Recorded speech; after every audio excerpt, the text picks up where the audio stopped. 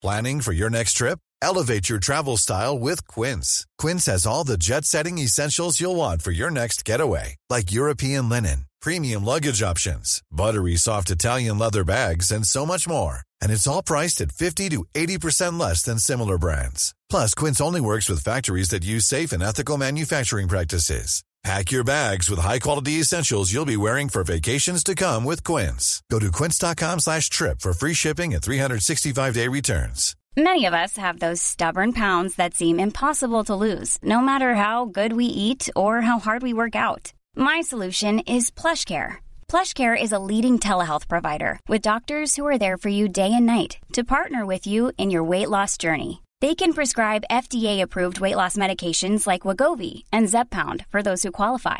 Plus, they accept most insurance plans. To get started, visit plushcare.com/weightloss. That's plushcare.com/weightloss.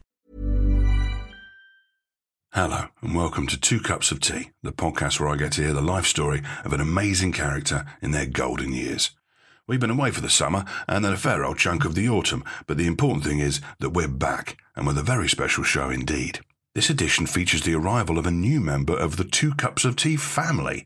Star of Torchwood, Magic FM and BBC Radio Wales, it's Mr. Tom Price, who will take you on the occasional interview as we join forces and try to bring you even more fascinating life stories from around the UK.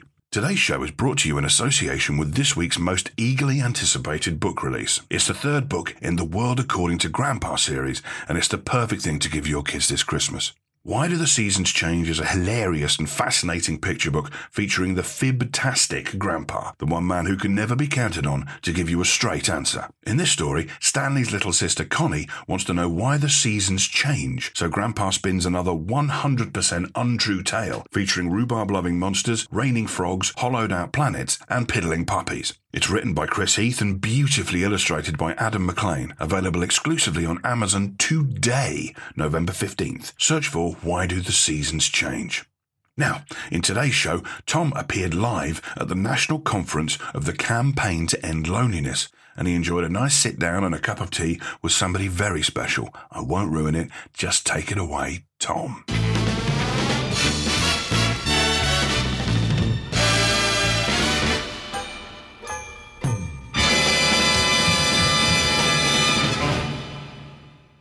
Hello and welcome. This is an unusual live edition of the Two Cups of Tea podcast, coming to you from the British Library at the National Conference of the Campaign to End Loneliness. My name's Tom Price, and my job today, very simple one. We put the kettle on, we press the record button, and we get to listen to another compelling life story from an ever so slightly older legend. And as a podcast, ever so slightly. As a podcast, Two Cups of Tea is all about subtly raising awareness of the loneliness that exists for a large number of older people today. In each episode, you'll hear the life story of a different, amazing member of the public. These definitely are not gloomy conversations about solitude. Instead, they are a celebration of incredible characters and the rich, full lives they've lived. Now, unlike Jonathan Ross or Graham Norton, normally on the podcast, you won't have heard of the guests. But today, on this special edition, you possibly will have. Oh, that was a good timing for the phone call there. So on the podcast today, we are really, really thrilled to welcome the wonderful Janet Street Porter, ladies and gentlemen.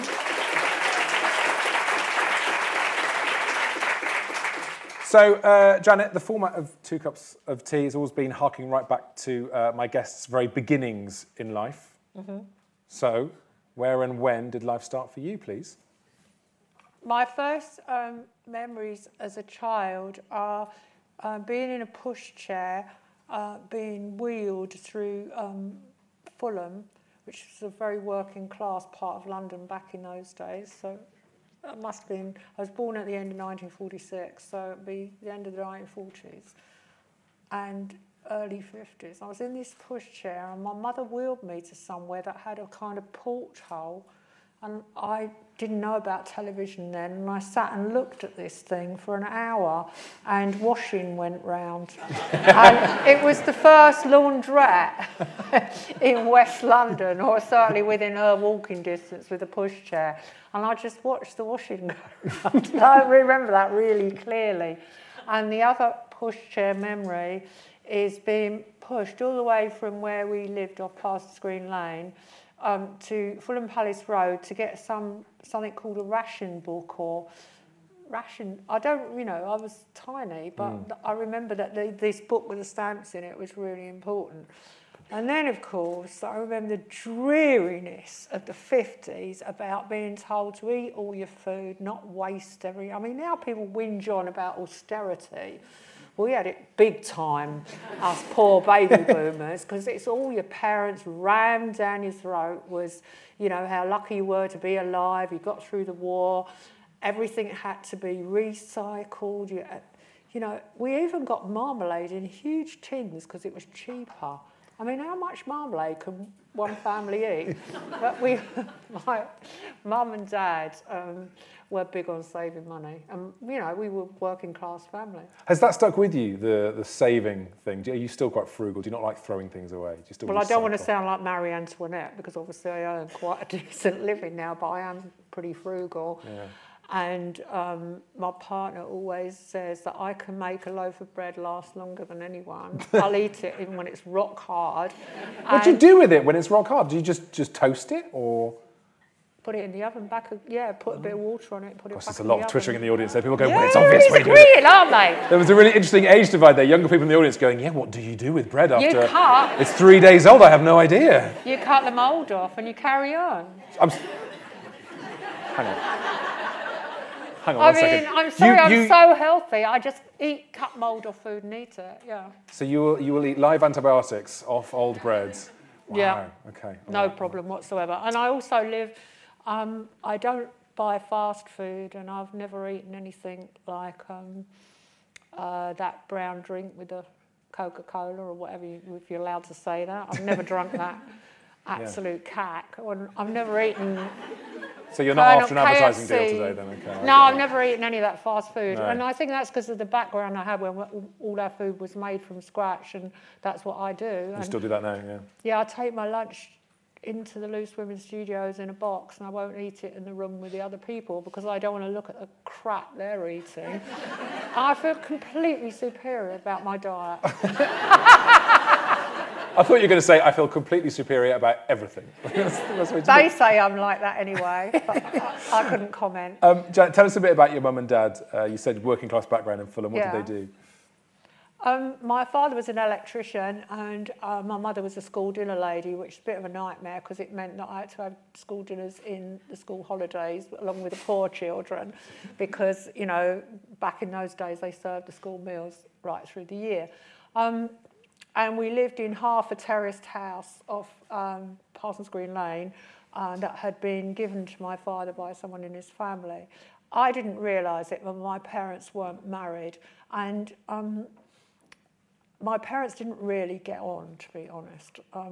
They were the classic case. They'd met during the war, and my mother was married to someone else who would not divorce her. Anyway, my father came back from the war, and they moved in together. And then in 1948, I came along, and then 2 years later, my sister did. But by that time, it seems to me, looking back on it, that they weren't that well suited. My mother was Welsh. She was highly emotional. She was an intelligent woman. I think my father, I don't know, or I've never understood that much about my father. He was very ambitious. He went to night school and became an electrical engineer. And my mother decided to lie about her qualifications, which I kind of agree with, really. Oh, yeah, always lie. Well, she was too good to be either a dinner lady or she worked for a long time in a shop. And eventually she pretended she'd passed exams so she could get a job as a civil servant and work in the tax office as a clerical assistant. So someone working in the tax office got the job because they lied? Yeah, my mother did. Amazing. I love that. Yeah, she just told a few fibs about what age she left school, because she actually left at 14. Wow, okay. I think she said she passed her matriculation or whatever it was called in those days. Anyway, my first memories of childhood are that my mother missed Wales very, very much and got her sister down from Wales to live with us when my sister was born. And so they spoke Welsh all day long. Did you speak Welsh as a kid? No. Oh. The budgie spoke Welsh. So we had a budgerigar, and my dad, my sister and I spoke English. My mum and my auntie Vi spoke, and the budgie talked to each other in Welsh. So that might be one of the reasons why I'm quite so peculiar. I mean, there's quite a lot about my childhood is pretty eccentric. Yeah, that is fascinating. So did you have any other pets apart from the budgie, apart from the Welsh budgie? I had a terrapin called Terry that I kept under an enamel bowl in the our back garden in Fulham, but it disappeared. And I discovered years later that the people that lived on the back, their son, who has subsequently served several long jail sentences for violent crimes, I think he took Terry. I'm not going to say the son's name because I can't cope with him. He's quite a threatening character. Yeah, but you get those cold case TV shows when they go back. You could do that with the terrapin. Get Trevor Eve to help you. Go back and find out what happened to the terrapin. I'll give you another example about how mad my childhood was. When I was about 8, I got amoebic dysentery, and so did my sister. Now, we never knew how we got it.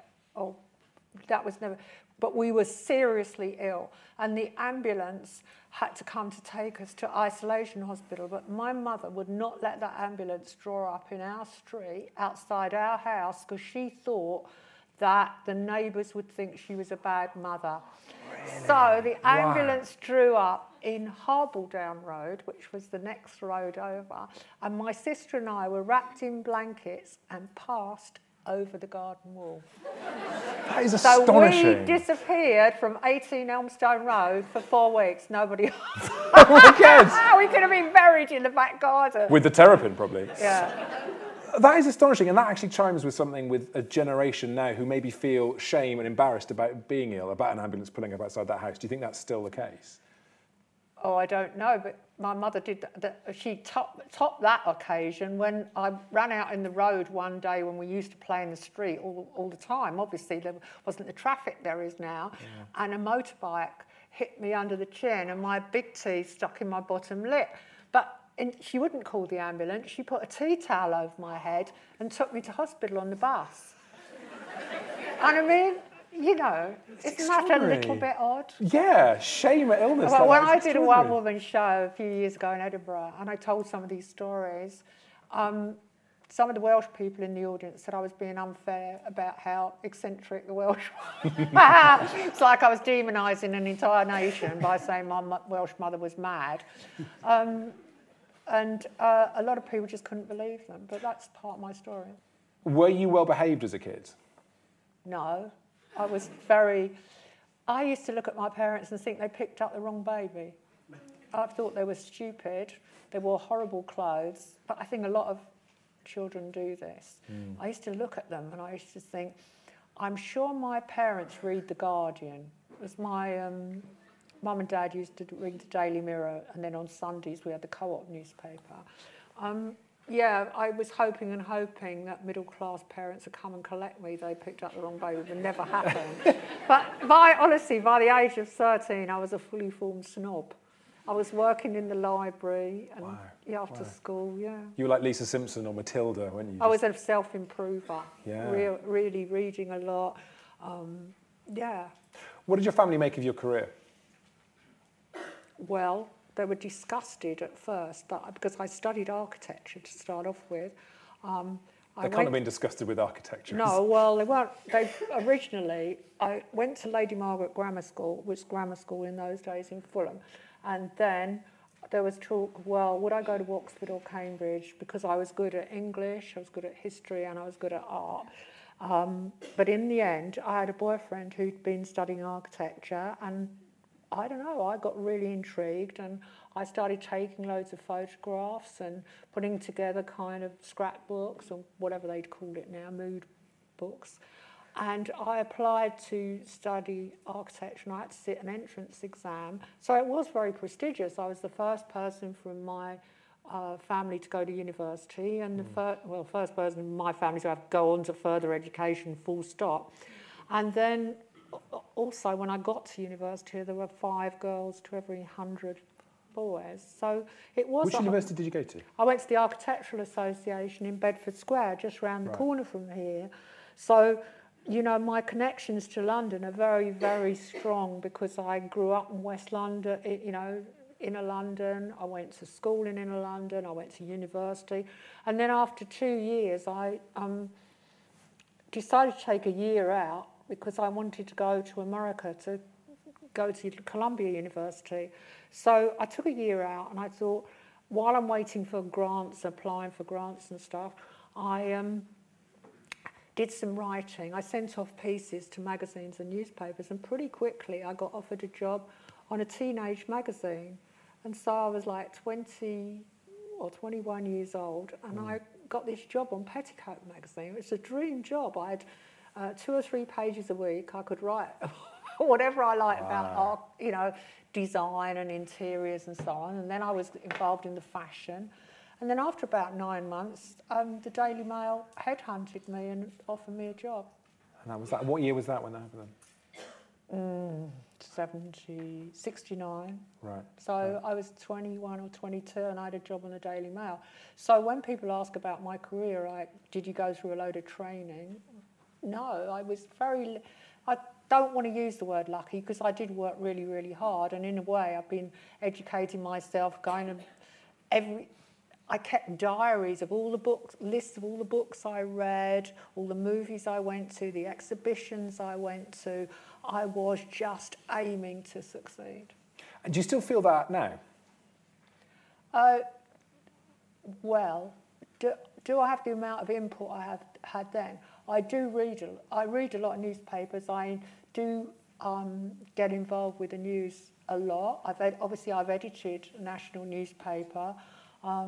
I've worked right across the media, so I've done radio, television, you know, everything like that. I've even done a one-woman show in Edinburgh back in 2004. So I feel really comfortable in the world of the media. Do you still feel hungry to do stuff? I think as you get older, the challenge is to do stuff you haven't done before. And I'm not a very nostalgic person. I mean, I can tell those stories about my childhood, but it's like I'm talking about another person, to me, it's like a fairy story. It happened, but it happened back then. I don't connect it to how I am now. I mean, I think having parents that didn't get on very well made me more resilient, made me more self-contained. And I am a very calculating person, and I am not particularly, on some levels, pleasant person, because to get on, you've got to be really tough. Yeah. I mean, at the moment, I've been watching that TV series Press, which Ben Chaplin playing the horrible editor, and I go, that's me. Because you don't become the boss by being Mrs. Nice. Yeah, I love your pride at that as well. Yeah, it's the only way to do it. There's never been a faster or easier way to start your weight loss journey than with PlushCare. PlushCare accepts most insurance plans and gives you online access to board-certified physicians who can prescribe FDA-approved weight loss medications like Wegovy and Zepbound for those who qualify. Take charge of your health and speak with a board-certified physician about a weight loss plan that's right for you. Get started today at plushcare.com/weight-loss. That's plushcare.com/weight-loss. plushcare.com/weight-loss. Hiring for your small business? If you're not looking for professionals on LinkedIn, you're looking in the wrong place. That's like looking for your car keys in a fish tank. LinkedIn helps you hire professionals you can't find anywhere else, even those who aren't actively searching for a new job but might be open to the perfect role. In a given month, over 70% of LinkedIn users don't even visit other leading job sites. So start looking in the right place. With LinkedIn, you can hire professionals like a professional. Post your free job on linkedin.com/achieve today. Hold up. What was that? Boring. No flavor. That was as bad as those leftovers you ate all week. Keke Palmer here. And it's time to say hello to something fresh and guilt-free. HelloFresh. Jazz up dinner with pecan-crusted chicken or garlic butter shrimp scampi. Now that's music to my mouth. HelloFresh. Let's get this dinner party started. Discover all the delicious possibilities at HelloFresh.com.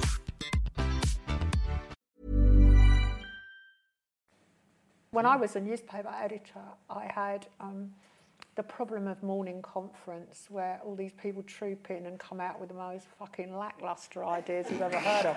So what I did was simply get rid of the chairs and get new, very uncomfortable chairs. Oh my God. Nobody could sit in a chair for longer than 10, 12 minutes at the most. You're devious. Yeah, well, I had to get them in and out. Otherwise, it would have taken all day. So obviously we're here today to talk about loneliness. You've written about loneliness yourself. If it's not too personal a question, have you had periods of loneliness in your life? Oh yeah, very much so, because I think people always talk about the fact I've been married 4 times, I've been in endless relationships, but you might look at that another way and say, well, perhaps you were in all these relationships because you couldn't bear to be by yourself, because there's two ways of looking at life. You have to learn to like being by yourself, but then you have to not let that run out of control. Like, quite a few of my friends are not living with anybody or not in relationships, and they really like their own company. And I always say, well, you have to be quite tactful about it. You have to say, you've got to be careful. You don't get too obsessed with how perfect everything is in your world, how you're controlling everything, you're in charge of it all. But isn't it a bit lonely at the end of the day? Mm-hmm. Don't you need that social interaction? And certainly until I was 50, I never really lived by myself at all. So the idea of loneliness, ha ha ha, I don't think I was by myself. Until you were 50, you didn't live by yourself? No. So one man went out the door, another one was lying. It's because they didn't have... You know why that is? Because they didn't have comfy chairs. That's why they were coming in and out the whole time. But possibly tell me about that moment when you've hit 50 and you are by yourself. And I think I finally married someone who was so appallingly wrong, and I inflicted him on all my friends, and I've airbrushed him out of my who's who entry. I'm so going into your Wikipedia after this. No, I don't think you'll find some of it's been manipulated, not just by me. The thing is that I got to 50, and suddenly it was a wake-up call that I was in a relationship with someone who was patently, it was a joke. And so after that, I finally woke up one day and I thought, I'm going to live by myself. It was absolutely fantastic. And then inevitably, I had a couple of relationships with guys that lasted about 5 years each. I'm quite a long-term person. The only reason I can say I've had 4 marriages and all these long-term relationships is because I'm now 71, nearly 72, and it's been kind of seamless. But then over the last 10 years, I would say, there have been times when I've thought, I've got to be careful that I'm not spending too much time by myself, and it kind of creeps up on you. And the other thing that people in my position forget is that you've got to interact with people who aren't in your world, and that's really, really important. And it's not just saying hello to someone on the bus. You've actually got to have more than more of a conversation. So that's the thing, isn't it? What are the practical things we can do? What tricks? It's very difficult for me to give advice, and I don't like giving advice because I always think, oh God, I grew up with all these women handing out advice, and I just railed against it. But from my own point of view, I think it's difficult because people come up and they recognise me. I'm very recognisable, and I've got to get past that, and I've got to just have a normal conversation with them. But I've found the more I talk to people, the more rewarding their stories are. And also as a writer, I'm very aware of the fact that I need material, I need input, and I'm not going to get it by being Miss Snoot on the underground looking the other way, am I? I've got to have to engage with people. And it can't only be people that are in my very, rarefied world. So you force yourself out of your echo chamber, if you like, and get out there. Yeah, you definitely have to do that. And also you have to engage with people who are not in your generation. Because I think there's several things about ageing that have always, that I've never felt comfortable with. That's when people say there was a better time in the past, and they think there was some rose-tinted part of their life going back a few decades when things were better. And I feel like saying, no, now's the best it's ever going to be. And if you get up every day and you say to yourself, now I sound like fucking Gwyneth Paltrow, but Trust me, if there's I'm one person not you going could to never use sound the like. word mindfulness, but I do believe that you've got to get up in the morning and think, right, let's give it a go. Yeah. Let's give it a go. Let's not think last week was better or next week might be even better.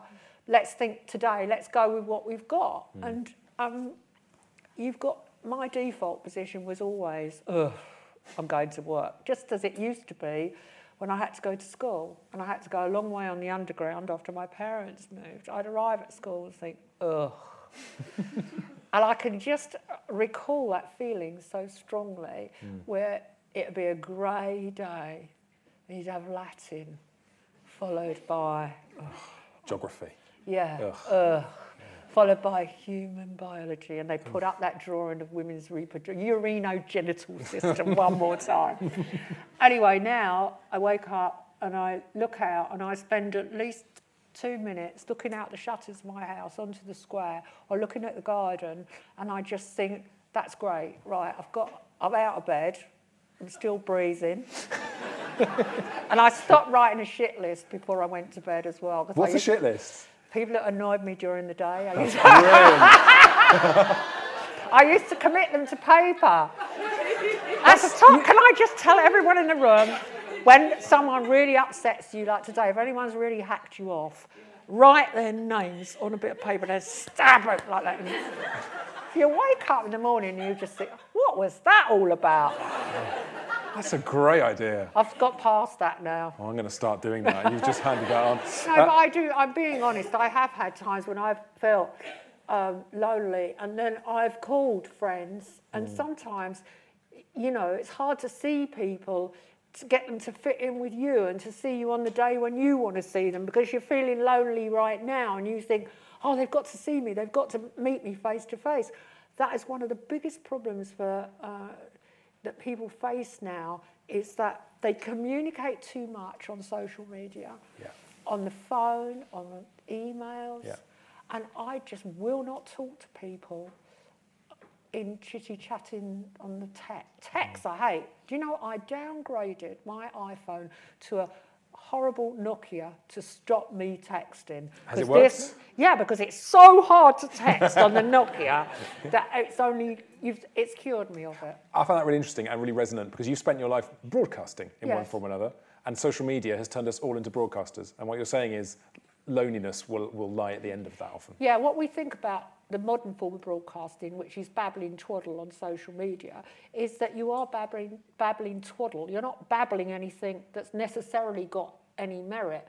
And real conversations have pauses and moments of reflection, just like this one. I don't know what you're going to ask me, and I might go around in circles and waffle a bit, but we'll get there in the end, and you're listening to me, and then I'm listening to you ask a question. So there's a kind of rhythm to it, a natural rhythm. And I find that texting and tweeting in particular is aggressive. And you see the people doing it, and you see, why are you doing it so quickly? What's it all about? What are those fingers doing all that for? It's very, very bizarre to me. It's not conducive to human happiness. I honestly don't think it is at all. Yeah, but I'm not, so I know that a lot of older people really like Skyping is great and that kind of thing for staying in touch. And if I want to talk to my friends in Australia, I'll Skype them. Often I leave the picture off because I look like shit at the time of day we are. My auntie used to Skype my relatives in Canada, and then she'd ring me up and tell me they've got new kitchen cabinets or something, because we'd be walking around the house holding the computer. But that is a connection then, isn't it, when you're doing that? Yeah, it's fabulous. Yeah, of course it is, of course it is. Listen, final question, Janet Street Porter. You have led an extraordinary life. I know you don't want to answer this question, because I've already asked you outside, and you said you don't want to answer it, but I'm still going to ask you. What lessons have you learned? What would you tell the 20-year-old Janet Street Porter if you could sit her down with a cup of tea and talk to her now? What would you say? What I'd say is go outside your front door and think that today I've got to talk to at least 3 people I don't know, and keep doing that. Because I made someone laugh the other day. I said I've had to relearn having a conversation with people I don't know. My friend said, have you lost your marbles? I said, honestly, I'd realised that in a week I hadn't talked to anyone I didn't know already. So I have a challenge with Uber drivers. Can I get them to talk to me before I've gone a mile? So I want to know where they went, where they got. Most of them have been to university. I want to know what they're studying, what their job aspirations. I've just got this image of you getting an Uber sitting in the front. I always sit in the front. Do you? I always sit in the front. Yeah. In all things like that. That's why I don't like black cabs anymore. I want to sit in the front and I want to talk. Yeah. And if you don't want to talk, well, tough, because I'm going to talk to you. Listen, Janet Street Porter, this has been an absolute pleasure. Thank you very much indeed. That was brilliant. Thank you. So much.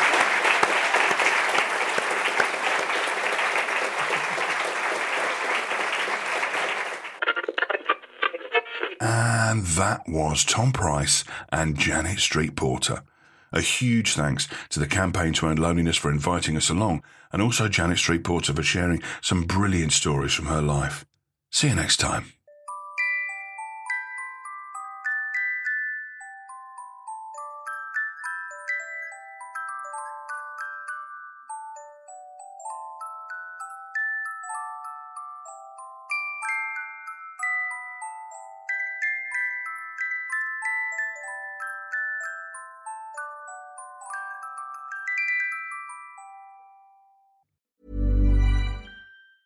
Even on a budget, quality is non-negotiable. That's why Quince is the place to score high-end essentials at 50 to 80% less than similar brands. Get your hands on buttery soft cashmere sweaters from just $60, Italian leather jackets, and so much more. And the best part about Quince, they exclusively partner with factories committed to safe, ethical, and responsible manufacturing. Elevate your style without the elevated price tag with Quince. Go to quince.com/upgrade for free shipping and 365-day returns. Ever catch yourself eating the same flavorless dinner 3 days in a row?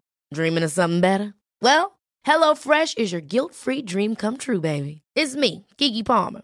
Let's wake up those taste buds with hot, juicy pecan-crusted chicken or garlic butter shrimp scampi. Hello Fresh. Stop dreaming of all the delicious possibilities and dig in at HelloFresh.com. Let's get this dinner party started.